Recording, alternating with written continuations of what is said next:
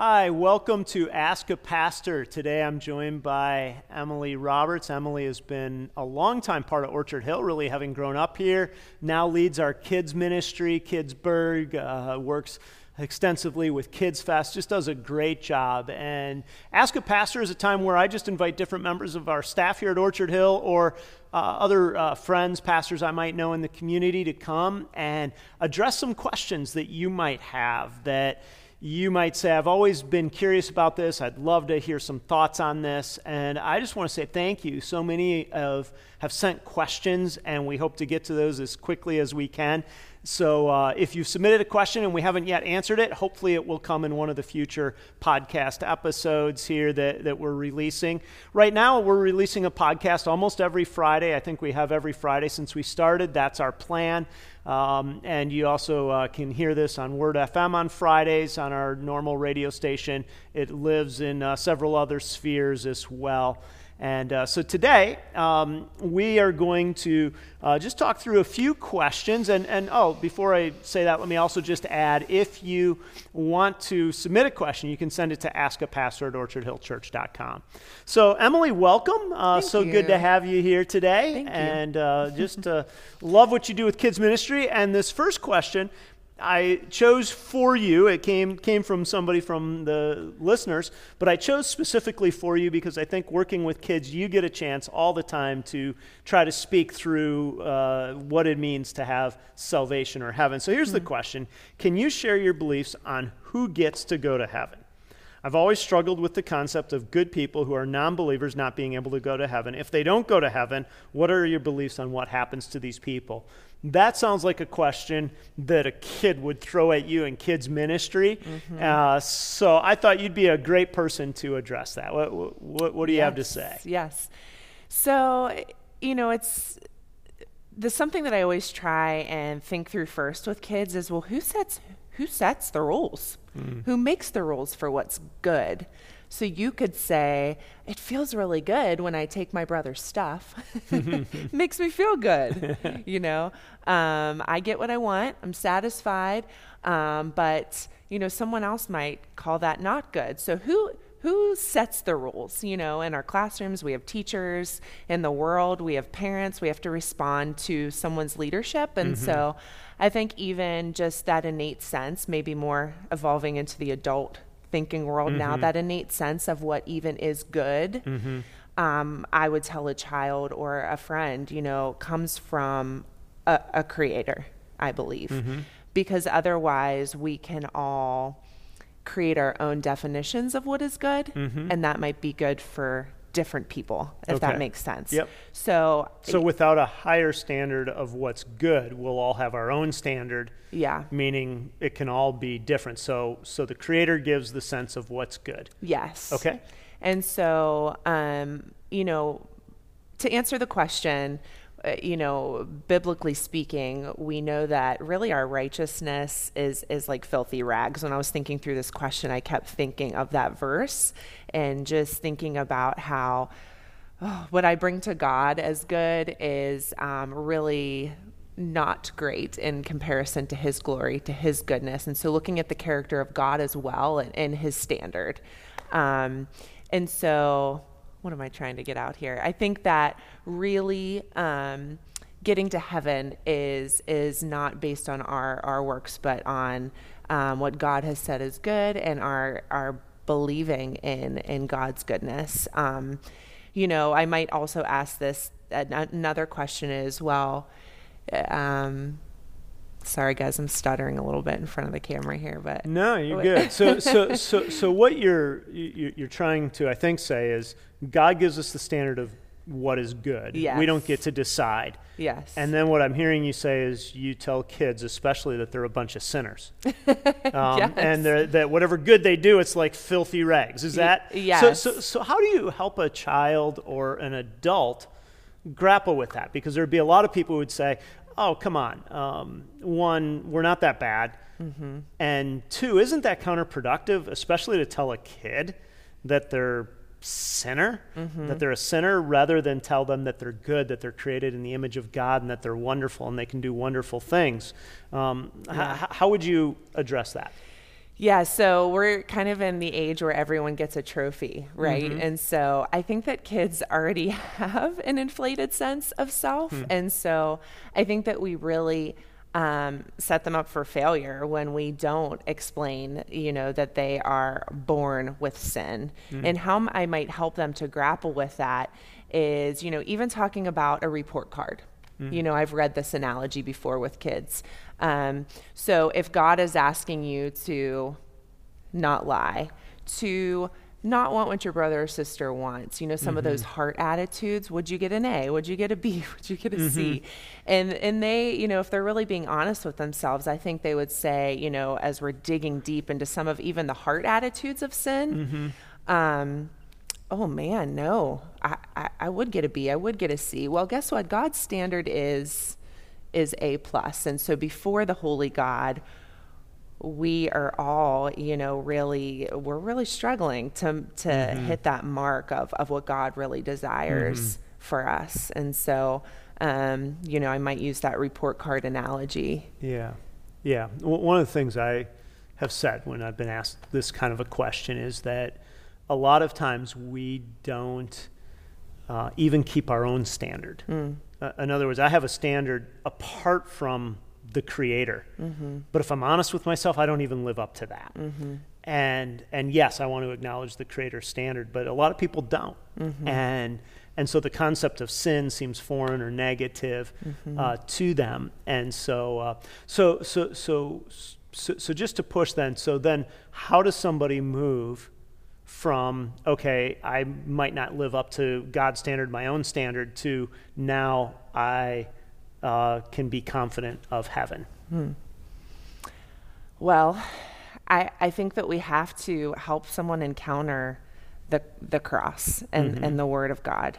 And so, can you repeat the question? Yeah, well, the question, and I think the question somebody asked was really, how do we know who gets to go to heaven? Oh. And so we've kind of, at least to now, identified God has a standard and people are sinful. So what's the transition point? Is that enough, or is there something else? And then what you started to say is there's the cross. Yes. So I think that we have to get folks beholding the cross, seeing what the cross actually means. Yeah. Because that is where our salvation lies. And so, if someone is asking me, well, yeah, I mess up all the time, how do I move past that? The relationship with Christ and that, literally open hands to receive what he has said, that my sacrifice is enough. So what I did on the cross, my death, my resurrection, the extreme suffering, bearing the weight and the burden of what we feel all of the time in our sin, and that wrestling and that struggling, and Christ willingly took that on, really gets us to a place of beholding Jesus and saying, wow, what he did there was sufficient. And in turn, he says, now what I when you believe and you trust in that, now what I have is yours, Emily, now and into eternity. Yeah. If that answers the question. No, that's good. As this question's written, I've always struggled with the concept of good people, non-believers not being able to go to heaven. And the reason that's such a challenge is because if we understand the teaching that the Bible has around sin, salvation, the doctrine of the nature of God should teach us that there should be wonderful people, the image of God, put into everybody, meaning there will be people who are better than Christian people in terms of their morality, their generosity, their contribution to humanity, who, if they haven't believed, will still be under the curse of sin. And because of our doctrine of sin, there will be people who believe who still act in ways that aren't as generous, aren't as beneficial to humanity, have all of those challenges. And that's what makes this question hard. But if we focus on the people rather than the standard, and I think that's where you were going with the idea of I have to take them away from kind of the concept of my goodness to God's goodness, then we realize we come short. And the other part of this question is, if they don't go to heaven, what happens to these people, or what happens, to people who miss? And the teaching that we hold to here at Orchard Hill is that there are eternal destinies. Hebrews 9:27 says it's appointed to a person once to die, and after this comes judgment. And Romans 1 really addresses this idea of goodness and people not knowing. Verse 18 and following says, the wrath of God is being revealed from heaven against all the godless and wickedness of people who suppress the truth in wickedness. You may say, godless, wickedness, that sounds so bad. The words here just simply mean people who don't acknowledge God.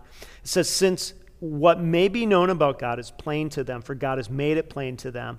For since the creation of the world, God's invisible qualities, his eternal power and divine nature have been clearly seen, being understood from what's been made, so that people are without excuse. And so what that's driving at when it says they're without excuses, it's saying God's revealed himself to people in general so that they can respond to him.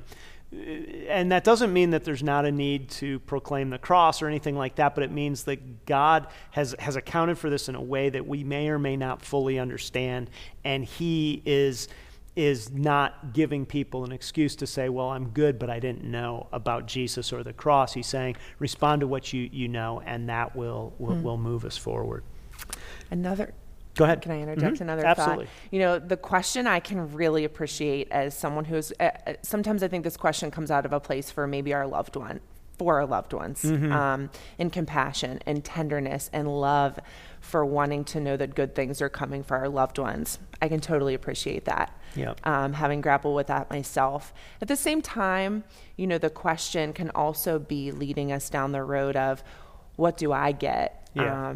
So God has given us, we believe in the Christian faith, God has given us this innate sense of goodness. So even those, from what you just read in Scripture, who don't confess Jesus as Lord or Savior still have that innate sense because we know that God has made them. Yes. So they want to maybe enjoy that goodness that they have, and also get the reward without actually connecting with the Creator or accepting the Creator. So I think there can be, some danger in the question Absolutely. too, Absolutely. if that makes sense. That's well put. It's well put. Here's a question, and I'm going to read this in its entirety because it's a lengthy question. It says, hello, I'm a 37-year-old woman.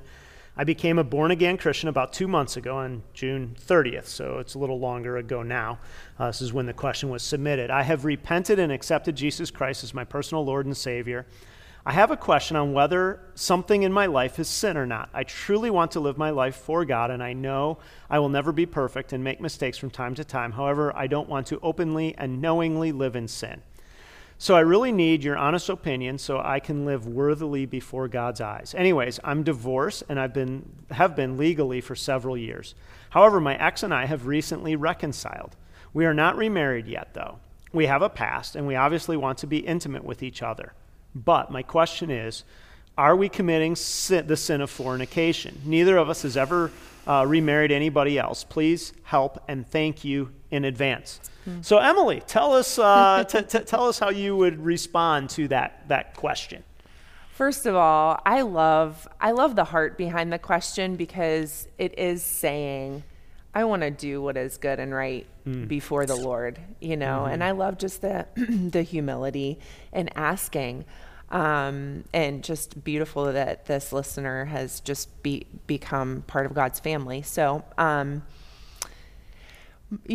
I've been married for 3 years, and as a single woman, I had to grapple with some of these issues myself. And I remember saying to a friend, why is it worth it to wait to be intimate with someone? Is it worth it?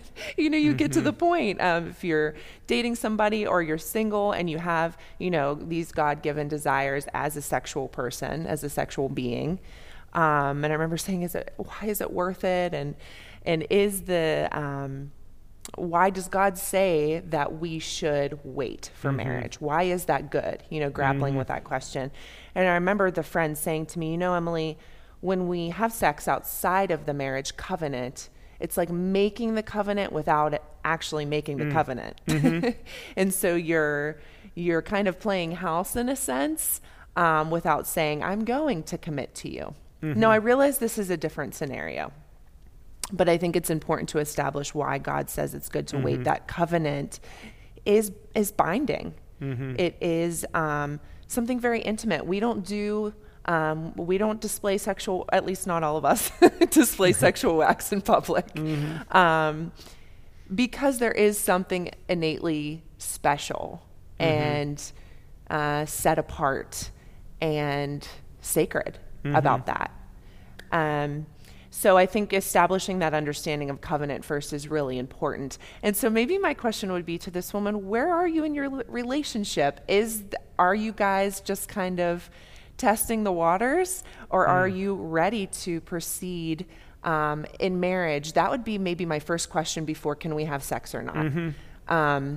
Can you say that you are ready to step back into covenant with this person and make a commitment? And I know sometimes it feels like it can't, but can sex can it? I mean, I think it can wait as you kind of discover maybe what God is doing in this relationship, if that makes sense, rather than just what can we do, what can't we do? How do you understand where your relationship is headed with this person? Because if it's to marriage, sex will come, you know? Right. Well, I like how you phrase that. Just in some ways, we like to ask the do or don't, can I, can't I question. And that's not a bad question. And in this case, I agree. I really love the fact that you're asking the question, that you're saying, I want to honor God. I don't want to step outside of that. What we know is that God has said the best sex will be when it's in a committed, covenant, lifelong relationship. That's his word. That's his standard. That's his ideal. What's interesting in this scenario, obviously, is you were in that relationship and then you divorced and now you're coming back toward that relationship. But I think I would agree with what you said, Emily, and that is I would say if you're headed there, then go ahead and go there. And what I mean by that is get remarried. And you might say, well, there's all these other issues and stuff and that, but I think you will feel like you've honored marriage, you've honored each other, you've honored God most if that's your approach. And certainly I've been married for a few years, so I understand the pull to intimacy. But I also think there are other ways to be intimate. So sometimes and what I mean by that is not every intimacy needs to be physical in order to be deep, and or needs to be in the sex act in order to be deep. And so there are ways you can explore intimacy, enjoy intimacy, while still saying, but we're saving this piece of intimacy for a time when we have publicly recommitted our lives to one another. I have heard people say this, and they'll say, well, we're going to be married in the eyes of God, just not in the eyes of the law. And this certainly isn't what you're asking in this question, but what's your response to that line of reasoning when people say, hey, we're together, we're doing this in the eyes of God, but not necessarily in the eyes of the law? Ooh. Oh, goodness. I think that it's a piece of paper, right? I mean, it's a state, and when we're talking the eyes of the law, right? We're not, meaning we're not doing the official marriage ceremony. We're just going to kind of...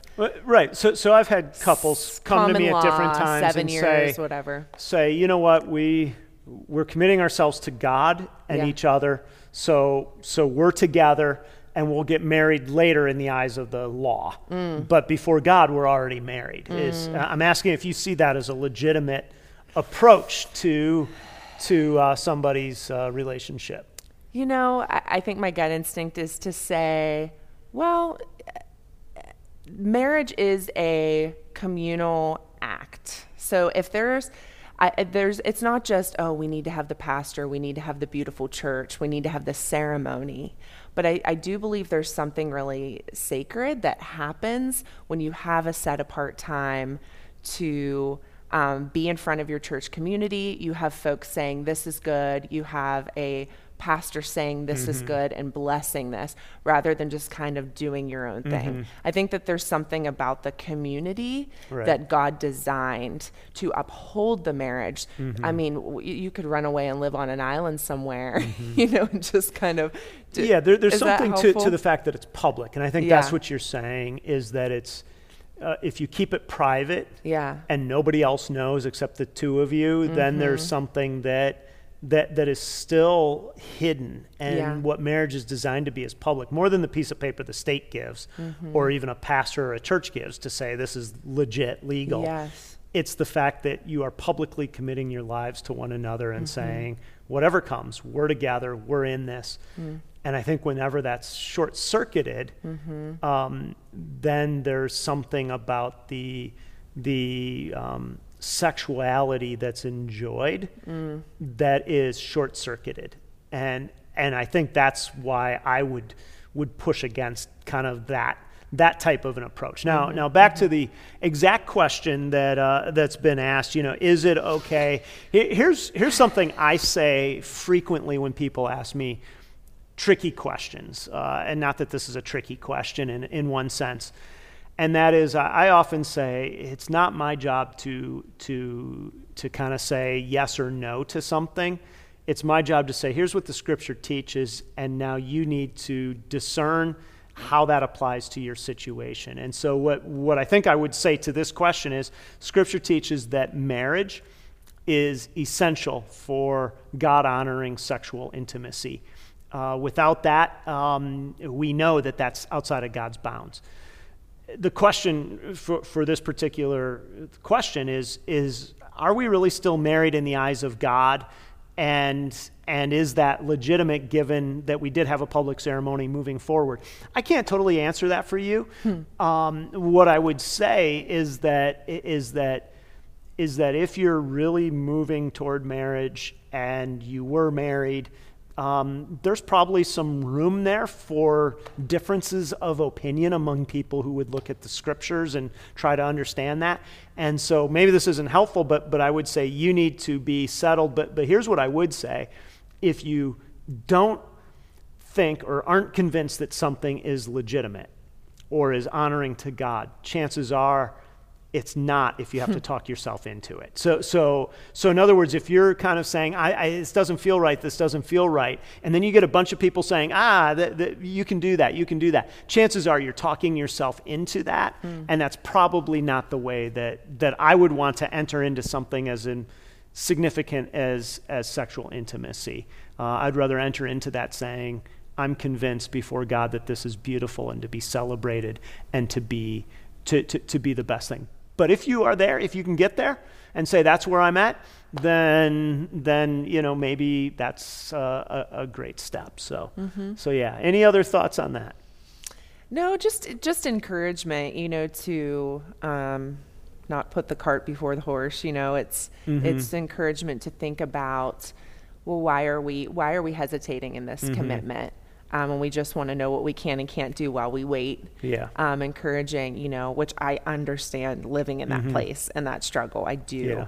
But really being honest with yourself about, is this relationship good in itself? Right. And where are we headed? Right. I think would be really wise. So Good. We need to leave it here. Thank you again for spending a few minutes with us on Ask a Pastor. If you have questions, whether you're part of the Orchard Hill community or you haven't been part of the Orchard Hill community, we'd love to interact with your questions. You can send them to askapastor@orchardhillchurch.com, and we will try to address those in the days ahead. Have a great week.